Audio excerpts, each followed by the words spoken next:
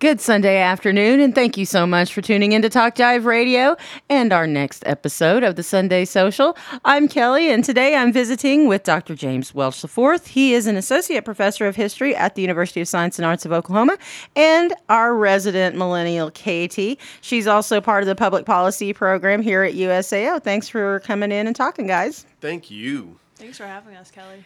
So let's talk about public policy. What is it? Why do we care about what? It sounds boring. What is it? Well, it could be boring, except for the fact that all of our decisions that the government makes, and including nonprofits make, about our daily lives are affected by policy decisions. And so let's break it down. So you got public and you got policy. Policy is the ability to try to formulate what's in the best interest of most of the people, whether that's in a location or whether that's in a region or a state. And so you do that by, first of all, determining what are the problems you need to solve.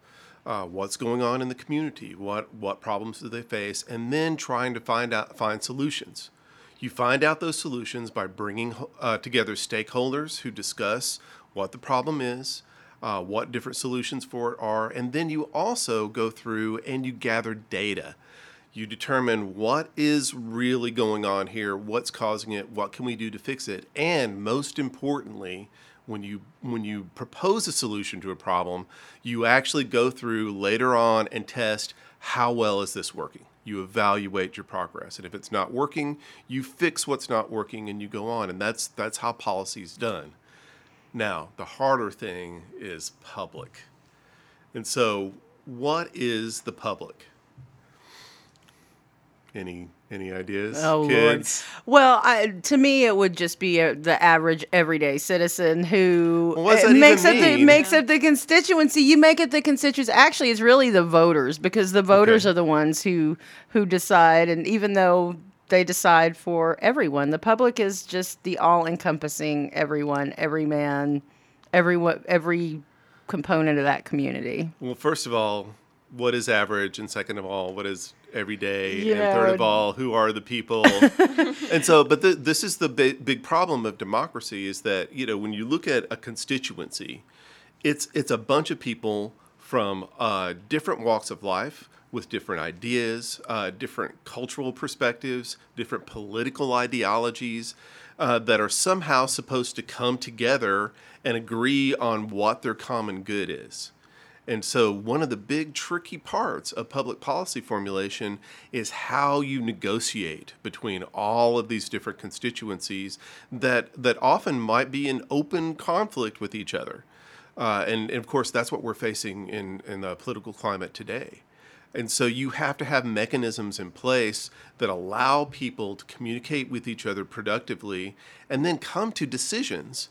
And this is even probably the most important part, come to decisions that you may not agree with yourself and say, that's okay, we're gonna try it this way for a while and see if it works. And that's part of the responsibility of being in a democracy, is that you don't get your way all the time. And you have to cooperate with other people that you may have a lot of problems with, because you're part of the same community and you're trying to work towards the common good. Defining that is a problem, and you don't define it, you negotiate it. And so you need people to help you step in and work that out. So what is the best way, though? What is the route? Because it's like you said, in today's political climate it seems like it's getting out of hand. I feel like we're in a place where I can't even imagine that we would ever be. And so how do we, who fundamentally, I fundamentally disagree with a lot of the policies that are being implemented and the environmental regulations that are taking out and different things like that. But there are people who actually want that and agree with that. So how do you bridge that gap? How do you come across there to where people who are diametrically opposed to each other with their opinions and their philosophies, how do we make that bridge to where we can have that rational discourse? Because that's what we're missing, is the rationality of it, I think. Well, there's a lot going on there. First of all, It seems like things are getting really, really bad, but if you look at American history or just history of any country, we go through this. We go through this a lot. We had this during problems with the abolitionist movement. You had a huge stir up with the Jacksonian Democrats back in the day. I mean, historically, people get at each other's throats. The democratic process breaks down, and then it eventually gets itself back together. And so it's hard to see the light when you're in the middle of the chaos. It really is. But you have to have faith that even though human nature is very divisive, there are also parts of us that really do care about one another and want to work together. But the big question is, how do you set that up? You can't force people to come around to your way of thinking. And so what you have to do is set up an atmosphere that allows everyone to get their voice out there and try to put together some kind of common ground. So the first thing you need to do is really use representation. So Madison in the Federalist No. 10 talked about factionalism, that in a democracy, everybody is going to have their little tribe that they're beholden to, and they're just going to argue their point, and then will never be able to give up their point of view in order for the greater good to happen. So what he said is that you have to have representational government, and so you have representatives of these factions come together, because if you've got fewer people and fewer voices that are representing ideas, and they're in a face-to-face situation where they have to look at each other in the eye and they have to acknowledge each other's humanness, then you can have a negotiation take place. If it's a huge crowd, like a town hall meeting or something, then people are just going to start screaming at each other, and it turns into a circus. There's a place for that. But when it comes to policy formation, they need to elect somebody to represent them, and then they come in and you sit around a table, and then you need somebody who's a facilitator or a mediator, and that's where a public policy specialist really comes in. Someone who is going to be able to be even-handed, objective, do a technique that's called active listening, where you listen to what the other person is saying and you acknowledge that you're actually understanding what they're saying. So you have little code words that you say, like, yes, I understand that, I get that, where you say, I not only am hearing you, I'm understanding you, and I care about what you're saying. That sets up a precedent where everyone has an atmosphere of mutual respect. Then you have situations where you are trying to create a common basis in fact. And this is another place that the public policy person comes in. Somebody makes an assertion. Mexicans are, say, criminals. All right, well, prove it. Okay, it's nice that you think that, but let's actually collect some data on this and prove whether or not Mexicans are criminals. And if you actually run the data, you'll find out that they're as peace-loving and law-abiding as the rest of us. And so you temper the emotional extremism with a common basis in fact.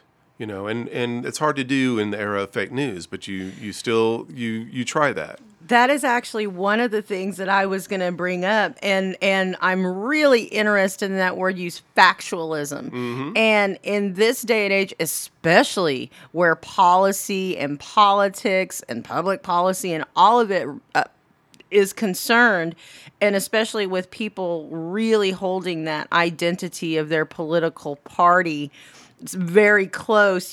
How do you teach the students in the public policy program to kind of wade through that and to battle that fake news, that chant, that yes. That I say it's a philosophy. I mean, you just get inundated with it. That if you don't agree with Trump, it's fake. It's automatically fake. And in his Orwellian comments this last week, it really brings it home. So how are we preparing these students to kind of weigh through that and kind of battle the fake news epidemic, so to speak? Well, USAO is a liberal arts institution.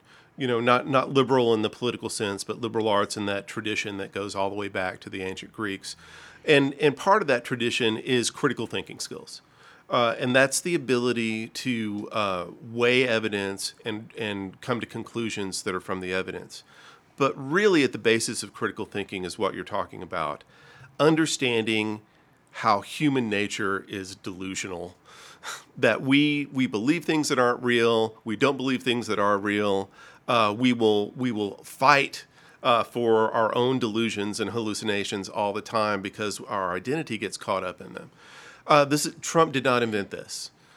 He might be taking advantage of it, but he's one of a long line of politicians that does that takes advantage of this tendency of human nature to become oriented to a particular point of view and to just cling to that for dear life.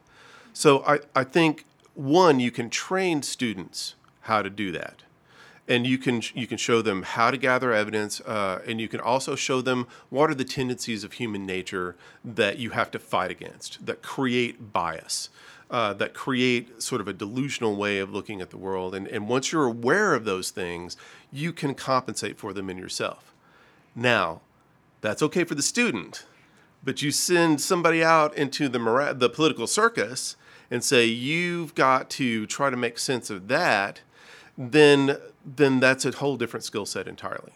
It's okay if you have been trained to weigh evidence and have this enlightened, logical, rational way of approaching public policy decisions. You cannot depend on anyone else in the world to have that as well.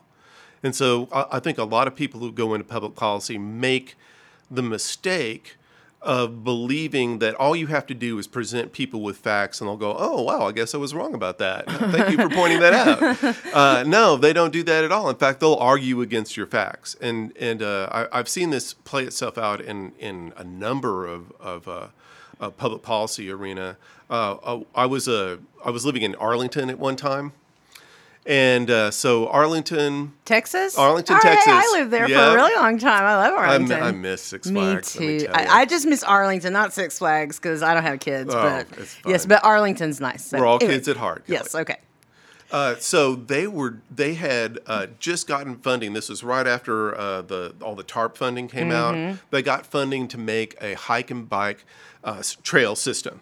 And they had the funding together. They had all this data about how it's going to increase public space. It's going to increase the health and well-being of the citizens. It's going to make it more attractive to residents. It's going to raise the property values and, all this stuff.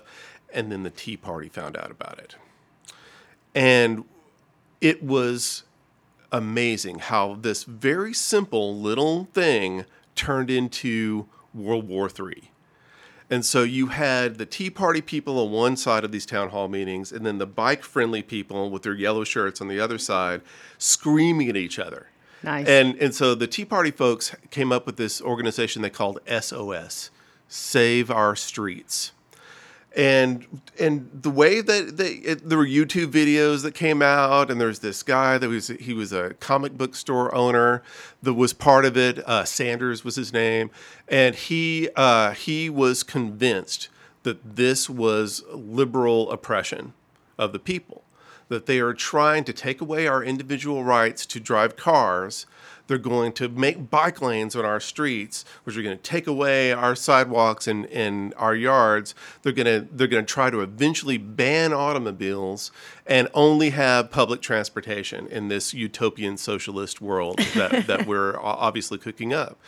And none of that was real, but yet it mobilized an incredible amount of people. They were using social media, and they had a blog, and they had all this stuff going on, and they compromised that whole plan, even though it was funded. But the lesson out of this is that the public administrators who were running this were completely caught by surprise. And they had this very naive, idealistic vision that human beings are rational, because we're not. We can if we try real hard. We can be rational. But really, you have to negotiate with people's fears. You have to negotiate with their nebulous ideals. You have to negotiate sometimes with their delusions. And you have to acknowledge that you have the right to be upset about this thing. Even though I don't think you have a rational reason for it, you still have a right to be upset. and we can negotiate slowly away from the panic button back to some place where we can have some sort of common ground that comes up out of it. But they weren't able to do that because they were just relying upon rational data analysis as opposed to emotional political discourse. I can see how you would have to, I say propaganda, maybe not propaganda is the right word, maybe a more friendly ad campaign or some kind of PR campaign to shift the tides, because we are very susceptible to that in just as humans. But now you bring up, and you've said a couple of things, but I want to know, for those people who are out here and saying public policy, what kind of career can I have in public policy? What kind of doors does a public policy degree open for students? Well, in Oklahoma, the need for skilled people to go into public policy I can't say that it's never been higher because I don't know, but we need it now. It's never been higher. All right, thank you. I haven't been here for that long. I grew up in Oklahoma, and it has never been higher. So let's talk about that a little bit. So we have a completely man-made budget deficit that we created in the 90s because we set up a situation where you need 3/4 of a legislative majority to pass a tax increase, but only a 50% majority to pass a tax decrease. And so the math means that you're just going to keep lowering taxes until you get to the point to where basic services are being threatened. And that's where we're at. Our education system is collapsing. Our infrastructure is showing wear and tear. We have an overcrowded prison system. We've got a drug abuse problem. We've got healthcare crisis. All these things that are part of what makes a society function are cracking, and it's because people are thinking with their hearts and not their minds. Okay? And they're thinking in a short-sighted view instead of a long-term view. And so in terms of what you could do with a public policy degree, specifically from USAO, we're going to teach you economics, which apparently no one, and Katie, of course, is rolling her eyes. We're going to have to bring the smelling salt in because I think she fainted. All right, listen, I'm not a big economics person myself because the math kind of makes me dizzy. Nonetheless, you can trace our problems right now in Oklahoma from people who are making decisions who don't have a clue about basic economic principles. Well, ain't that the truth? I'm sorry.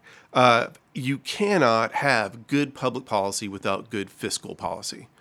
And so we're going to teach you that. It's not easy, but once you've mastered fiscal policy, then you have all kinds of doors that open for you in terms of, do you want to go into nonprofit sector? Do you want to go into government? Do you want to do public administration? Not only that, but we're going to teach you all the tools that you need to make these evaluations of what's working in terms of policy and what's not. We're going to teach you sociology methods, how to collect data, how to analyze statistics, all of that stuff. Again, the math is not the most fun thing. If you enjoy math, please come. We will definitely put you to work. But it is really necessary. And then we're going to show you how politics work on the state level and the national level.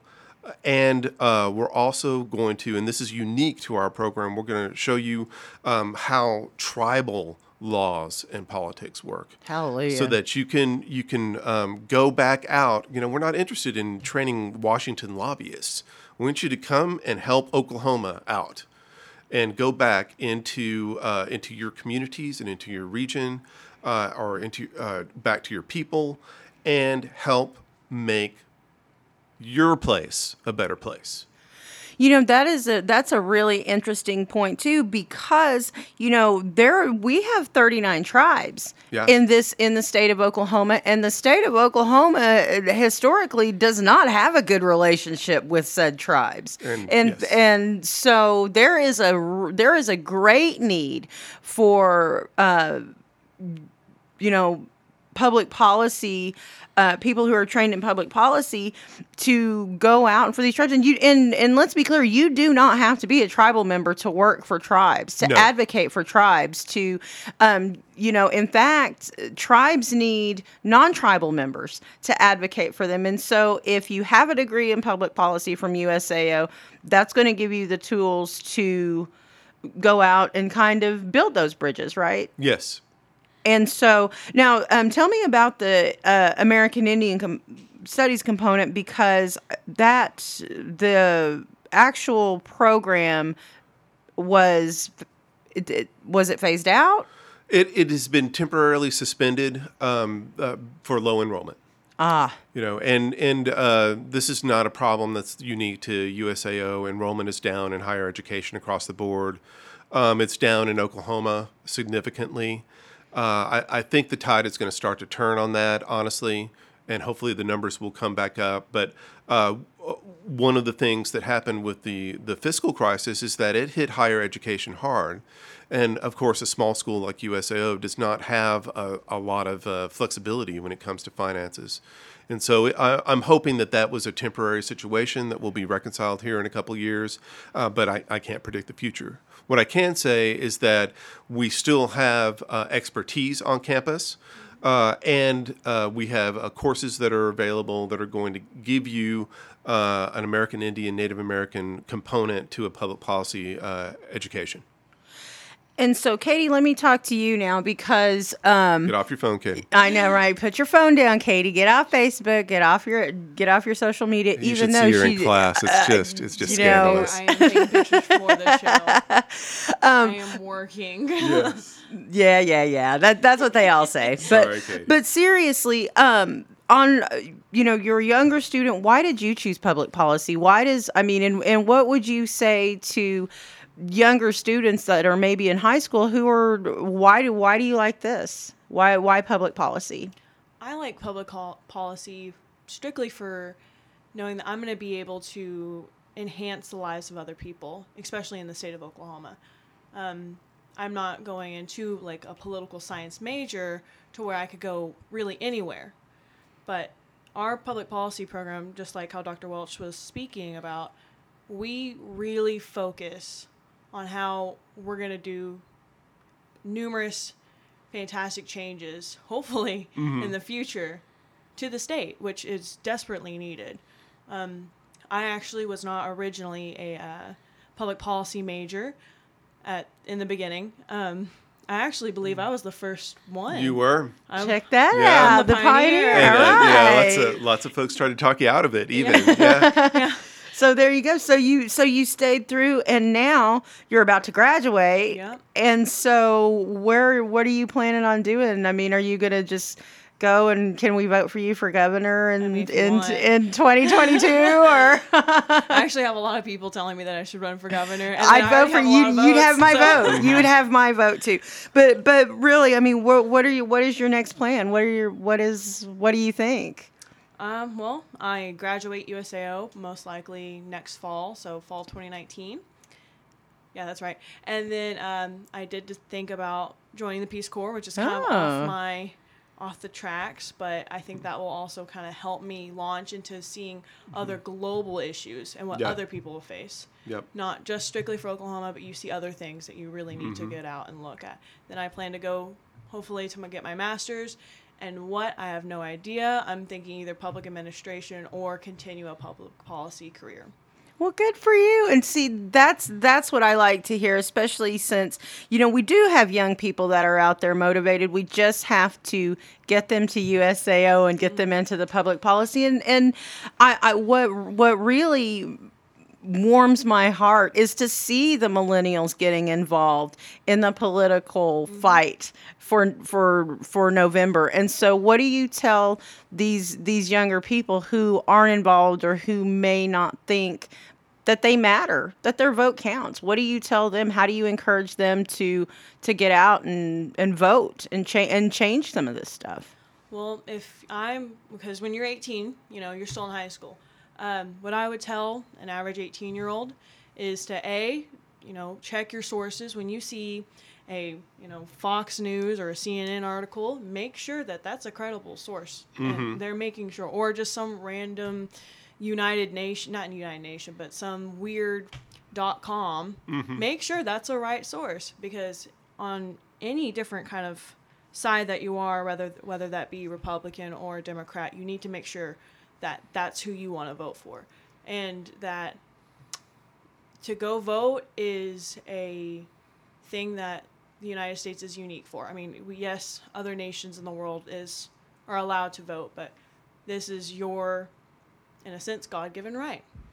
You are going to get to pick the leaders of the free world, or just state, local, federal, so on. And that's a privilege. I think it's really important to point out, too, that the local elections are the ones that affect your daily life. Those are the ones that you really need to get out there and lend your voice to and vote. When the mayor comes up, when the school board comes up, county commissioners, those are really the people who affect your daily life. But it's just as important to vote for everybody else. And you need to do your research. For sure. Especially. Yeah. Now, Dr. Welch, let's get back a little bit to the curriculum, and if a student wanted to enroll or get more information about the public policy program at USAO, who do they contact? What do they do? Oh, sure. Before I kind of get into that, we're talking about millennials now. Remember when we were their age, Kelly? No. I don't. It seems a million years ago. Well, from what I recall, you hit this certain point, like right around 16, 17, 18, where suddenly the veil is lifted. Yes. And you realize how screwed up the world is. Yes. And what usually comes up out of that is just a sense of like aimless anger and frustration that you either internalize or you externalize, and getting angry at things that you can have no control over. And it's all this energy that's just sort of blowing up here and there without any real purpose to it. You want to change the world, but the world is too big. You don't know where to start, and so you end up abusing your parents, or whatever happens to be at hand. And so I think one of the things that we can do, and I wish I had these options when I was younger, is, we can give you skills, that where you could, you're going to have to calm down a little bit, and channel that into what can you actually change. And not only will we teach you the skills you need to make changes, where you can make them, which is locally in your backyard, and then incrementally up from there. We'll not only give you the skills, we'll also help you get the connections. Because we'll send you out on internships. I know, Katie, you've been to... I've done internships. Yeah, why don't you talk about that a little bit? Let's say last summer I worked for a nonprofit for our lieutenant governor. Awesome. Who actually ran for a gubernatorial candidate. And this past summer I worked for a U.S. congressman. So, yeah. So there's opportunities everywhere. And that is the main thing, too, that I think younger people, even in their 30s and 20s, and, they don't understand how valuable those face-to-face connections are. And it's all electronic nowadays. And, man, getting out there and actually meeting people, that is going to become an actual skill. Like, it's already a skill. These, because we're losing those social skills. So the part about the connections and gaining those connections, that is invaluable. And it doesn't matter, what your burning passion is. Is it the environment? Is it homelessness? Is it some sort of nonprofit? Is it left wing, right wing, up, down, red, purple, blue? It doesn't matter.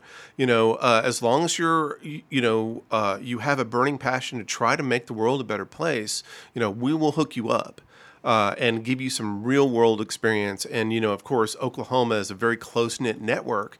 And so once you get into that network, you can really find yourself into some good spots.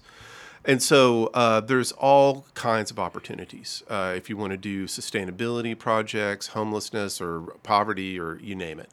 So I think the place to start is to contact me.